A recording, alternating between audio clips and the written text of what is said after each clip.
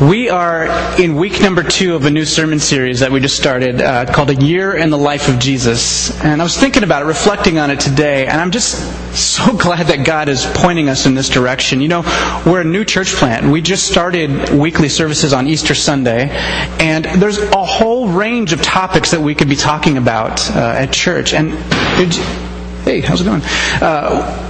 I'm just confronted with the fact that I, above all things, need more of Jesus in my life. And I think that's really what the world needs. And so what we're going to do is just, without any of the trappings of as much tradition and all these kind of things, we're just going to look at a year in Jesus' life as it's revealed in Scripture, John chapters 2 through 4, which pretty much takes on this chronological cycle of a year in his life. From Cana, he starts out in Cana at this wedding and ends up in Cana as well. So that should take us through the end of June, and thanks for going on this journey with me. Now, last week, we started off in John chapter 2, verses 1 through 11. We looked at this wedding in Cana. We saw how Jesus just graciously provided a sign, provided wine for this young couple, this insignificant couple who we don't even know their name. And we saw how God's grace just enters into the smallest little area of life.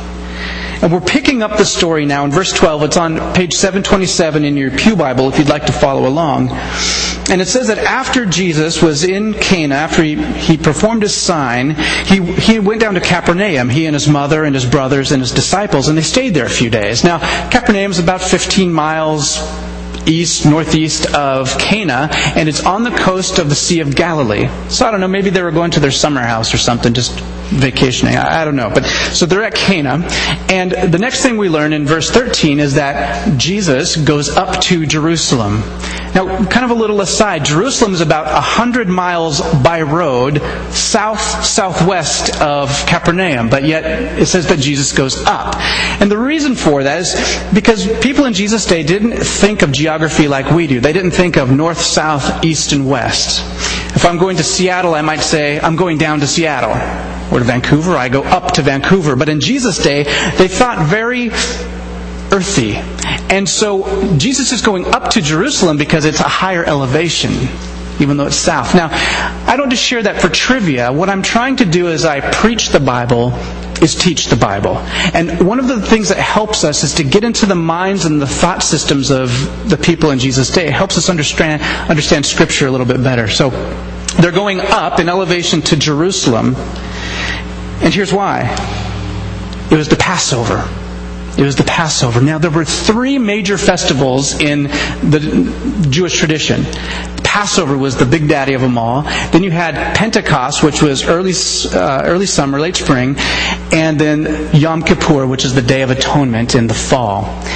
And the Jewish people were spread all throughout the Roman Empire. Some were in Alexandria, some were as far as Rome, some were in modern-day Turkey. And the men especially were expected to travel to pilgrimage 3 times a year to Jerusalem to celebrate these festivals. Now, for those who don't know what Passover is, or maybe you just need a brush up, I'll give you the Cliff Notes, okay? Because this detail here isn't just a setting for a story. It's actually really significant that Jesus does what he does at the Passover. The Passover celebrates the time when God rescued Israel from Egyptian captivity. Over 1,000 years before Jesus was alive and on the scene as a person, the Israelite people were in captivity. They were slaves in Egypt for 400 years. And they cried out to God for rescue. God heard their cry, and He raised up one of their own, a guy called Moses. You probably heard of him. And He tells Moses to go confront Pharaoh, who's the leader of the Egyptians. He says, I want you to go to Pharaoh and say, let my people go. Well, okay. He goes up and says to Pharaoh, God says, let my people go. And Pharaoh basically laughs at him. He says, who's your God anyway? And so God performs these different signs. They're plagues that kind of were intended to twist Pharaoh's arm a little bit to get him to let the people go. And I know you're kind of drowsy, so let's just have a fun little quiz. Who can name some of those plagues? Nathaniel, you can't do it all yet because we just had a quiz. Frogs. Locusts. Flies. I heard blood in the water, Tim. Yeah. Darkness. Good one. Everyone forgets that one. Ooh, yeah, doesn't it? Yeah. boils, right? Oh, that was gross. Death of the cattle, yeah. Hail. And there's a lot of other ones. I actually didn't memorize them all, so sue me. But there are 10 of these plagues, and every time Moses comes, he says, Pharaoh, God says, let my people go. And Pharaoh would say, no. And then God would send a plague like locusts or boils all over the skin of every living thing. And Pharaoh would say, fine, I'll let him go. And as soon as God took away the plague, Pharaoh would harden his heart again and say no. So finally, on the 10th try, the worst plague of all comes. Moses goes to Pharaoh and says, Pharaoh, if you don't let the people go, the firstborn of every family, of every animal is going to die. Pharaoh hardens his heart, doesn't listen to Moses. And so here's what happens. God tells Moses, tell the people that tonight I want you to kill a lamb, one for each family, wipe the blood on the doorpost over your house, and the angel of death, when they come to take all the firstborns, will pass over your houses. They wake up the next morning, sure enough, their nation is intact. God delivered their nation from the angel of death. Egypt, not so good. And Pharaoh says, get out of my country, you're a curse. Lots more things happen. I said this was Cliff Notes. The point being that the Passover celebrates that deliverance of God from the people, for the people of Israel out of captivity. It's the biggest celebration in the Jewish calendar. And the place that they would all come, thousands of people converging on Jerusalem, and they would go one place, and that was the temple. The temple. The Passover of the Jews was near, and Jesus went up to Jerusalem. And he found in the temple those who were selling oxen and sheep and doves and the money changers seated at their tables. Ian has a photo here, or a rendition of what it might have looked like to approach Jerusalem in the time of Christ. Michael Davidson gave me this pen that has a laser. So cool. And my cats love it too. So you're approaching Jerusalem, and look at these fortified walls.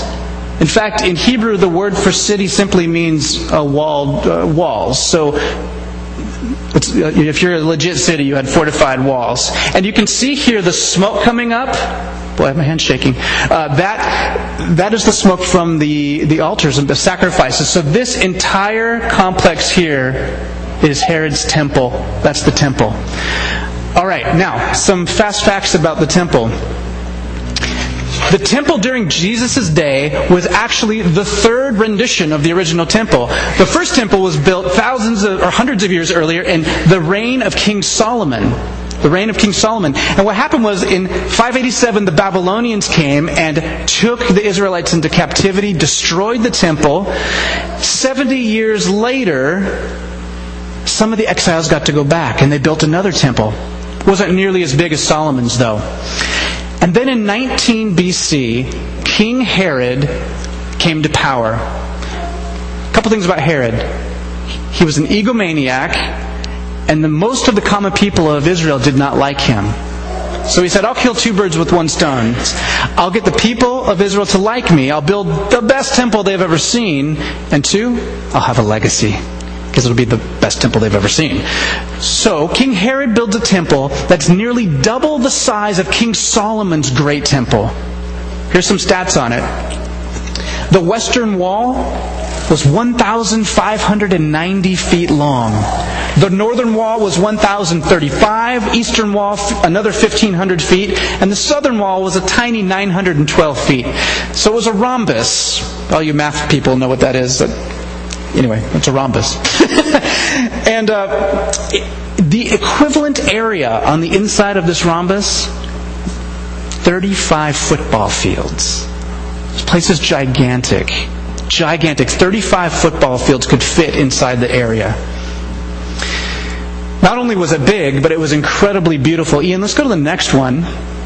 And you can't even get it all. This is a model in Jerusalem. The temple's destroyed now. But these are the outer walls.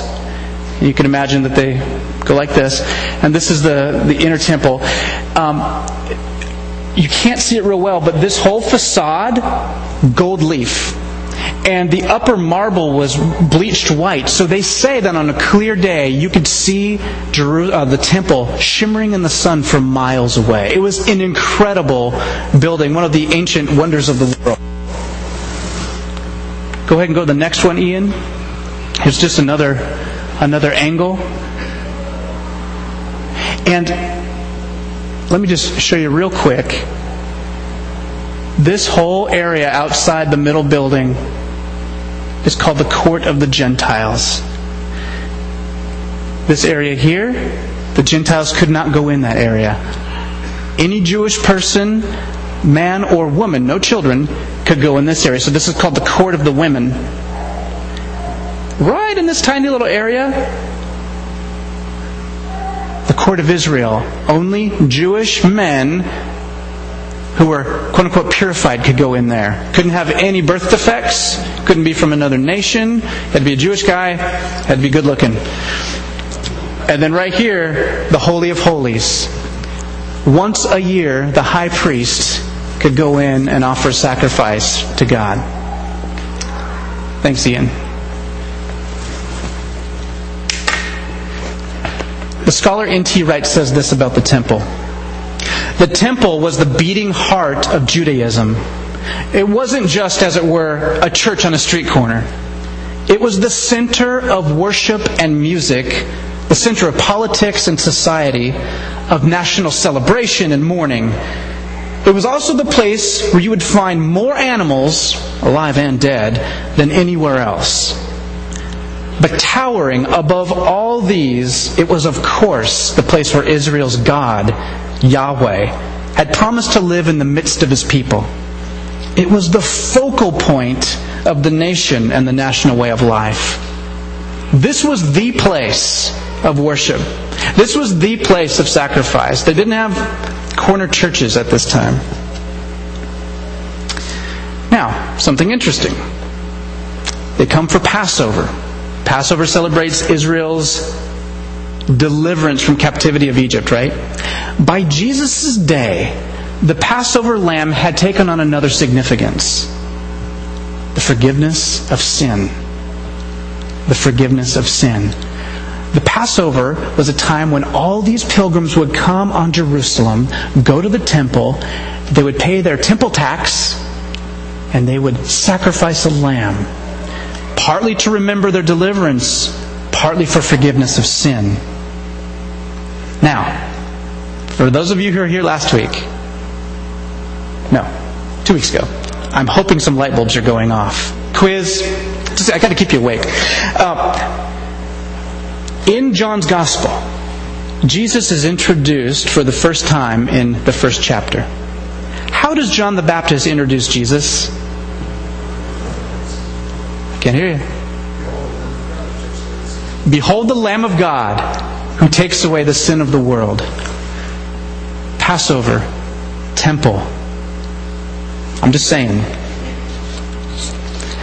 Thousands of people converging on Jerusalem at this time, the time our story takes place.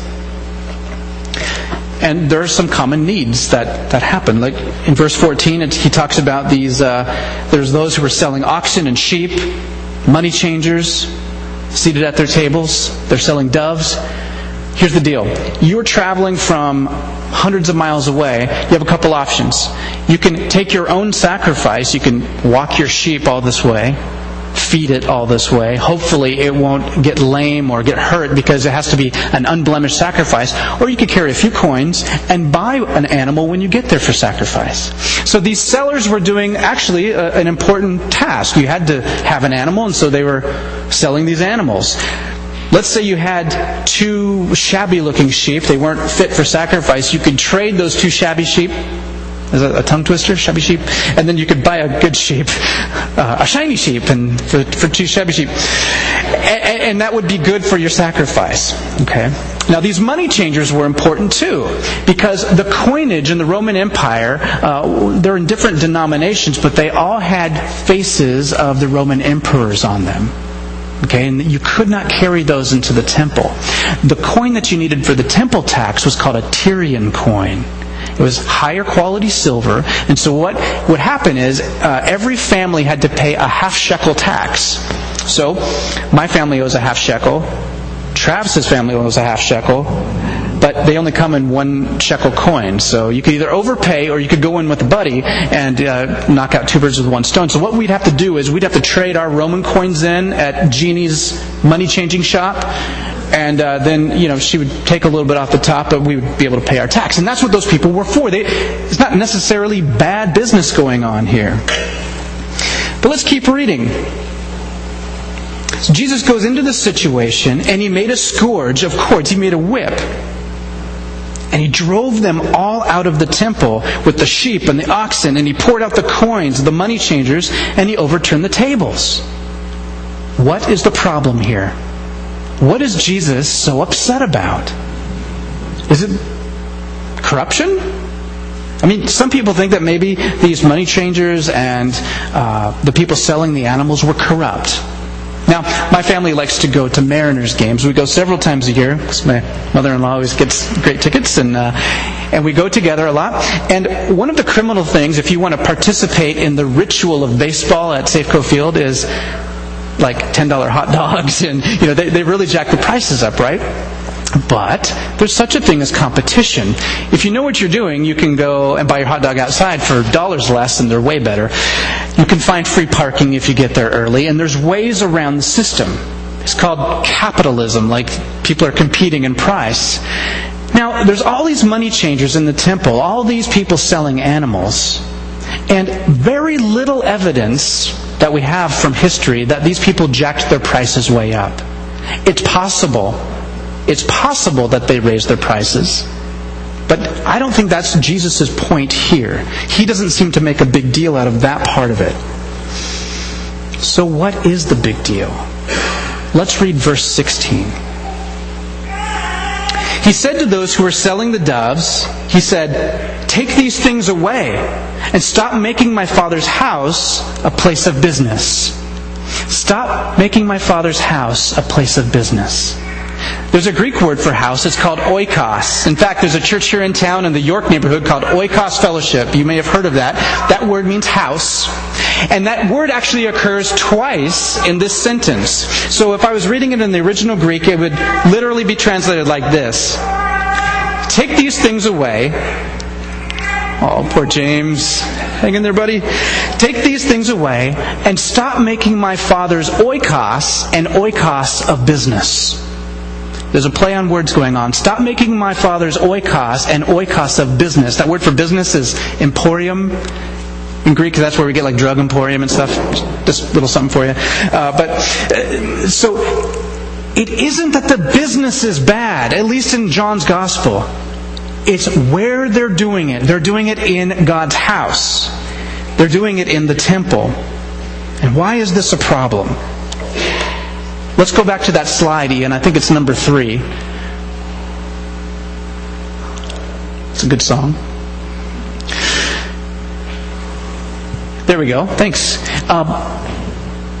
Okay, let's backtrack. Holy of Holies, Court of Israel, where only clean Israelite men could go. Court of the women, where only clean Israelite women and men could go. Court of the Gentiles. Look at this huge area out here. This is where non-Jewish people could go, where children could go, where the lame and the sick and those with leprosy could go. That's where they could go to connect with God, to draw close with Him. Where did these money changers set up camp? Where did the people selling the animals set up shop? It's in the Court of the Gentiles. The one place where children were allowed. The one place in the temple where the lame were allowed to beg and pray. If you wanted to draw close to God in that system, that's where you could go if you weren't a man or a pure Jewish woman to get in closer. The temple was supposed to be the place where you could come and connect with God. Instead, money changers and people selling animals. I'm thinking about most of our experiences with marketplaces, and so think about the farmer's market. You and I go to the farmer's market, and in general, if I see a bundle of carrots for $3, I'm going to pay $3. I'm not even going to question that. In this culture, markets were not so quiet. You were expected to haggle. And you didn't just haggle like, well, I think $3. You yelled, and it's a very boisterous culture. It's a loud place. Animals are loud. Animals stink. Animals go to the bathroom all over the place right there. This is the place where many of you call your home of worship. And what if we had animals in here and loud business going on while you're trying to worship? But then the really special people got to go somewhere else where it was nice and quiet. Okay? This is what Jesus is upset about. I found something out in researching for this message that I didn't know before. That original Solomon's temple, the original temple, did you know that Gentiles could worship in this section? Gentiles could worship in that section. In the second temple, after the exiles came back, Gentiles could worship in this section. King Herod's temple, this is when they get all weird about purity, and they think that people from other nations, they're not allowed in there, so we're going to keep them out here. Here's another thing I found out. Before Jesus' day, in the early days of Herod's temple, they used to do their money changing and selling of animals on the Mount of Olives, which is right across the Kidron Valley. It's only 200, 300 yards away from the temple. A short walk. For convenience, the religious leaders moved the business traders in the temple. For convenience. Preventing people from worship. That's what Jesus is upset about. He's filled with outrage, and through his actions he shows that people are more important than man-made structures and man-made purity laws. In fact, in the wedding at Cana, what did he use to make the wine in? Purification jars. He defiled them by putting wine in them. They could only have purified water. But Jesus sees a young couple whose names we don't even know. It's never said in the Bible. And their names would be shamed if they run out of wine at their wedding. And what does he do? He takes these pots for purification and he provides wine. He cares more about those people than he does about these exterior purification rites. I don't think Jesus is interested in supporting man-made religious systems that keep people apart from God. The question is, what do we do? This is a very, very difficult passage to apply. And frankly, I'm under the school that not every passage is there a 1-to-1 ratio. We don't have a temple system. But I do think it would be helpful if we just asked ourselves the question, what ways might we prevent people from feeling welcome to experience God with us? What barriers might we put up? I think it's a question of attitude. How will I treat people who look different than me? Who think differently than me? Who vote differently than me? Who have a different sexual orientation than me? Those who might have mental problems or physical disabilities, how will I treat them? What am I saying about my God when I encounter different people? You know, we live in very unique times. In Jesus' day, as throughout most of history, there was no question about whether or not people were sinful or not. Nearly every religious system throughout time has always been, how do we deal with our sin problem? Do we sacrifice to this God? Do we pray this prayer? Do we do this thing? Do we not do that thing? Ours is one of the first cultures to minimize sin at all. And you can watch Oprah, and somebody might be on there that tells you, nope, there's no problem. We're all good. And they either try and normalize sinful behavior, or they just tell you, you can't help it, you're an animal. And I think that sometimes in reaction to that type of attitude, some churches, some Christians maybe, have overreacted. that we need to tell people how rotten they are. Because if they just knew how rotten they were, then they would come to Jesus. Some think if we build up barriers, if we exclude people, then they'll want to change so they can be in our club. I don't see that as the model of Scripture. In fact, in Romans chapter 2, the Apostle Paul deals with some people who are really judgmental. They thought they knew God really well, and they were judging others. And this is what Paul says. Do you think lightly of the riches of His kindness, His tolerance, and His patience with you? Do you not know that it's the kindness of God that leads people to repentance? It's God's grace that actually leads us to love Him and to change our lives. The good news is that we're forgiven by God. And I think that that's what God has called us as the church to proclaim. Good news. You know, we read the gospel. That's what gospel means, is good news. But where the Scriptures confront our sin, and I think that's what I love about the discipline of expository preaching. If you've noticed, you've been here a while, I just preach Scripture. I don't do a lot of topical things, and the reason for that is because I know myself. And I know that if I don't just follow Scripture, I'll preach on the things that I like to preach about, the things that make you feel good, and the things that make me feel good, and I'll forget a lot of things. What expository preaching does is makes us confront those Scriptures that are hard. And where the Scriptures confront our sin, I think we need to proclaim that unashamed. I just read you a passage from Romans chapter 2 that said the kindness of God leads people to repentance. But there's Romans chapter 1 right before that. And there's this whole list of things that Paul talks about that can keep us from experiencing God's kingdom. Things like sexual immorality,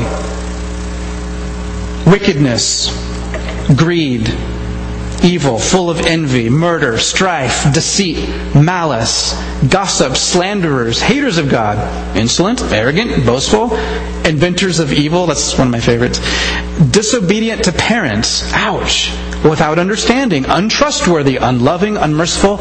Ooh. I do a lot of those things, you see. The Scriptures confront us with our sin.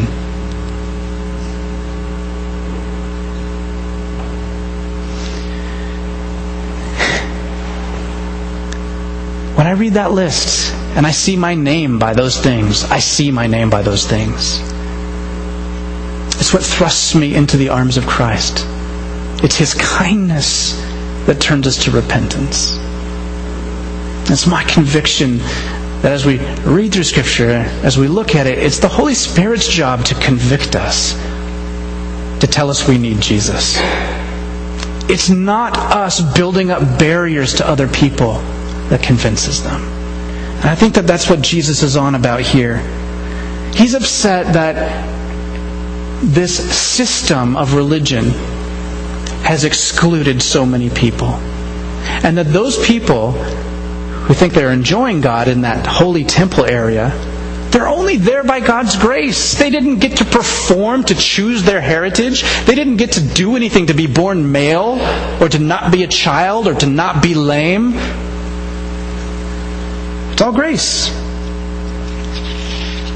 So the question is, if the temple system is corrupt, who can save us?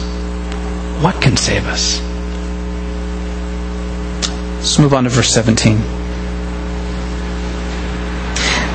Jesus just makes this statement, take these things away, stop making my Father's oikos, an oikos of business.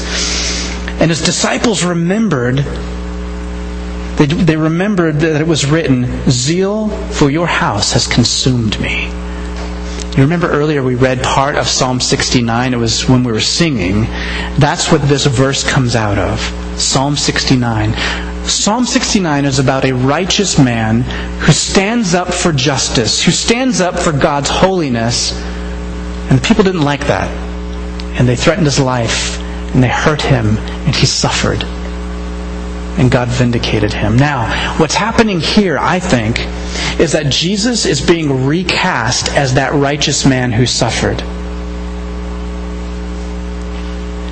In fact, Jesus' zeal for his Father's house, it did consume him. The religious leaders actually ended up killing him. It consumed him to the end. Then the Jews said to him, "What sign do you show to us as your authority for doing these things?" Just a quick aside. When it says the Jews in John's Gospel, that's code for the religious leaders, the ones who are in charge of the temple system. It's not anything to do with Jewish people as a whole. Jesus was a Jewish man. His disciples were Jewish people. So it has nothing to do with the race. It has to do with leadership. So the leadership come to him and said, "All right, buddy, what gives you the right to do this stuff in the temple? What sign do you have?" Because if you recall, signs or what validated the words of the prophets, it kind of gave them permission to do what they did. They're asking Jesus for a sign, and what they don't realize is that he's already done a sign in the temple. His coming in and cleaning house is a sign of judgment, that system is no longer needed, that he is doing something new. And so he says something even more radical. Jesus answered and said, "Destroy this temple." And let me just make this point. It doesn't say, "I will destroy this temple." Right? That's important for later on. We'll get like months later, but I'll bring us back. It says, basically, you destroy this temple, and in 3 days I'll raise it up. In 3 days I'll raise it up. Remember last week I gave you some homework? And we looked at the wedding of Cana, and it says in chapter 2, verse 1, on the third day there was a wedding in Cana of Galilee. And I asked you to add up the days. Did anyone do that? Okay, it's okay. Some people aren't here. I'm sure they did it. If you add up the days in the narrative up to that point, it's more than 3 days. I should say something like on the 5th day, Jesus was at the wedding in Cana. There's something going on with this third day theme. Of course, what day did Jesus rise from the dead? On the third day. Tear this temple down, I'll raise it up in 3 days. And the Jews said, "It took 46 years to build this temple." They started building it in 19 BC. By Jesus' day, we're thinking this is around 28 AD. That had been about 46 years, unless Eric just told me my math was off. But the temple wasn't completed until 64 AD. But the big walls were there, just some of the fine stuff wasn't done yet. Anyway, it had been 46 years since the temple had been started to where Jesus is saying this now, and they're just like, "What are you talking about? It's taken all this time, you can't do that." And now John is narrating for us. But he was speaking of the temple of his body. So when he was raised from the dead, his disciples remembered that he said this, and they believed.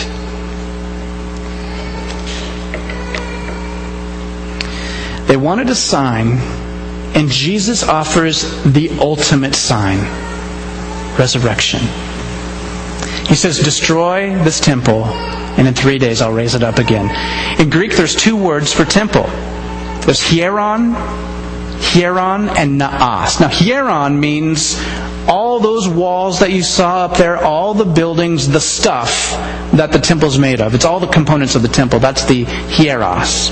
The naos is the Holy of Holies. It's where the presence of God dwelt. Now, guess what word Jesus used when he said, "Destroy this temple"? The naos. Naos. Destroy this temple. What's Jesus up to? Let me just be blunt, since it's hot in here. Jesus is the new temple. The temple was the place you came to connect with God, to be forgiven of your sin.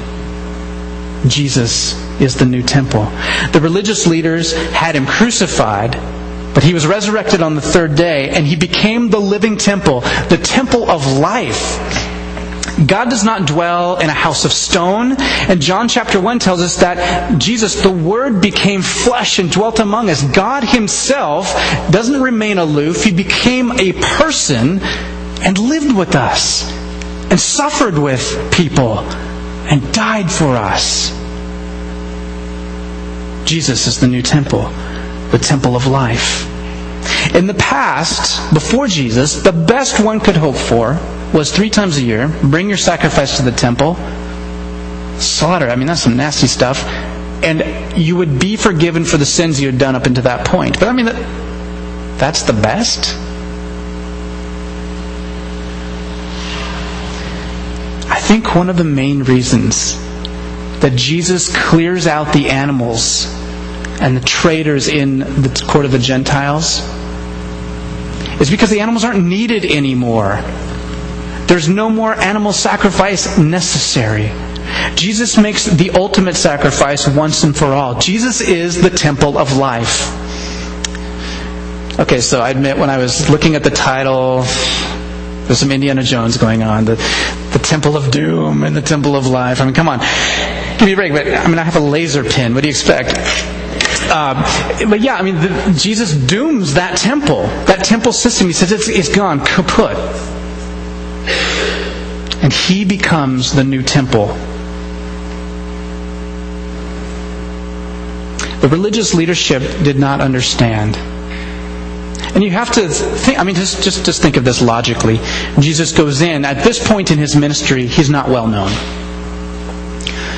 He comes in, He clears out the temple. I mean, come on. Those traders, those money changers, they were back in there the next day. Maybe they were back in there the next hour. Jesus' action was a sign. It was a sign. It's making a statement.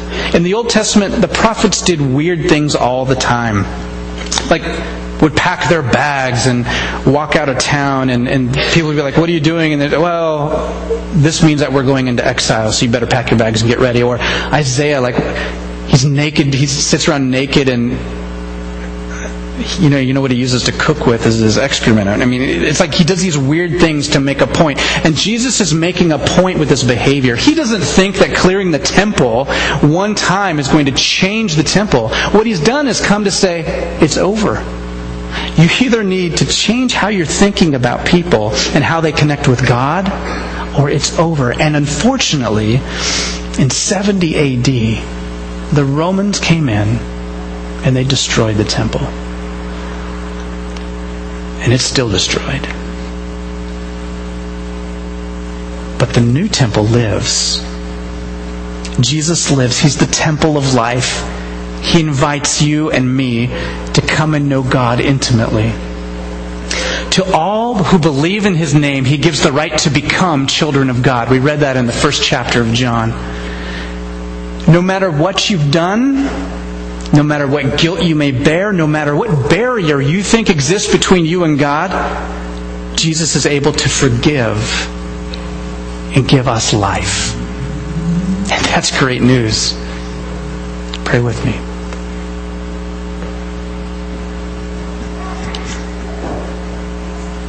Jesus, You are the temple of life.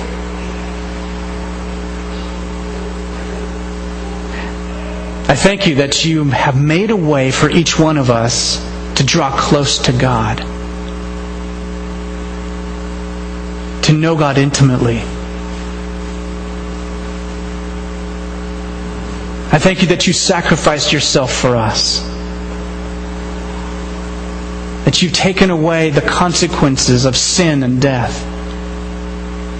And in Your eyes, You've made us righteous. You've made us holy. You've made us able to enter that holy of holy place. You've brought down dividing walls. I thank You, Jesus, that there is no barrier for gender or race, socioeconomic status, intelligence, age. You've broken down dividing walls. And the one thing that You ask is belief, faith, trust.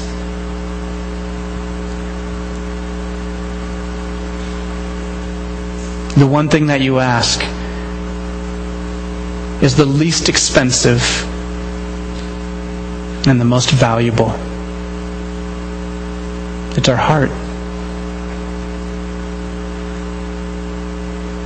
Forgive me, God. Forgive us for where we withhold our trust.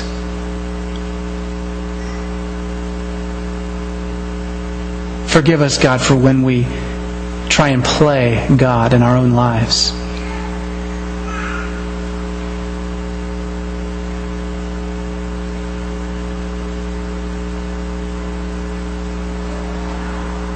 Lord, take us deep. Take us deeper than where we've been. Invoke new trust in us. New levels of faith and excitement of living that we've not enjoyed before.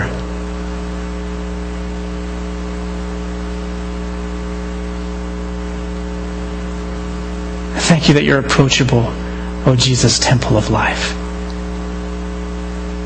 May we come to you unhindered. Amen.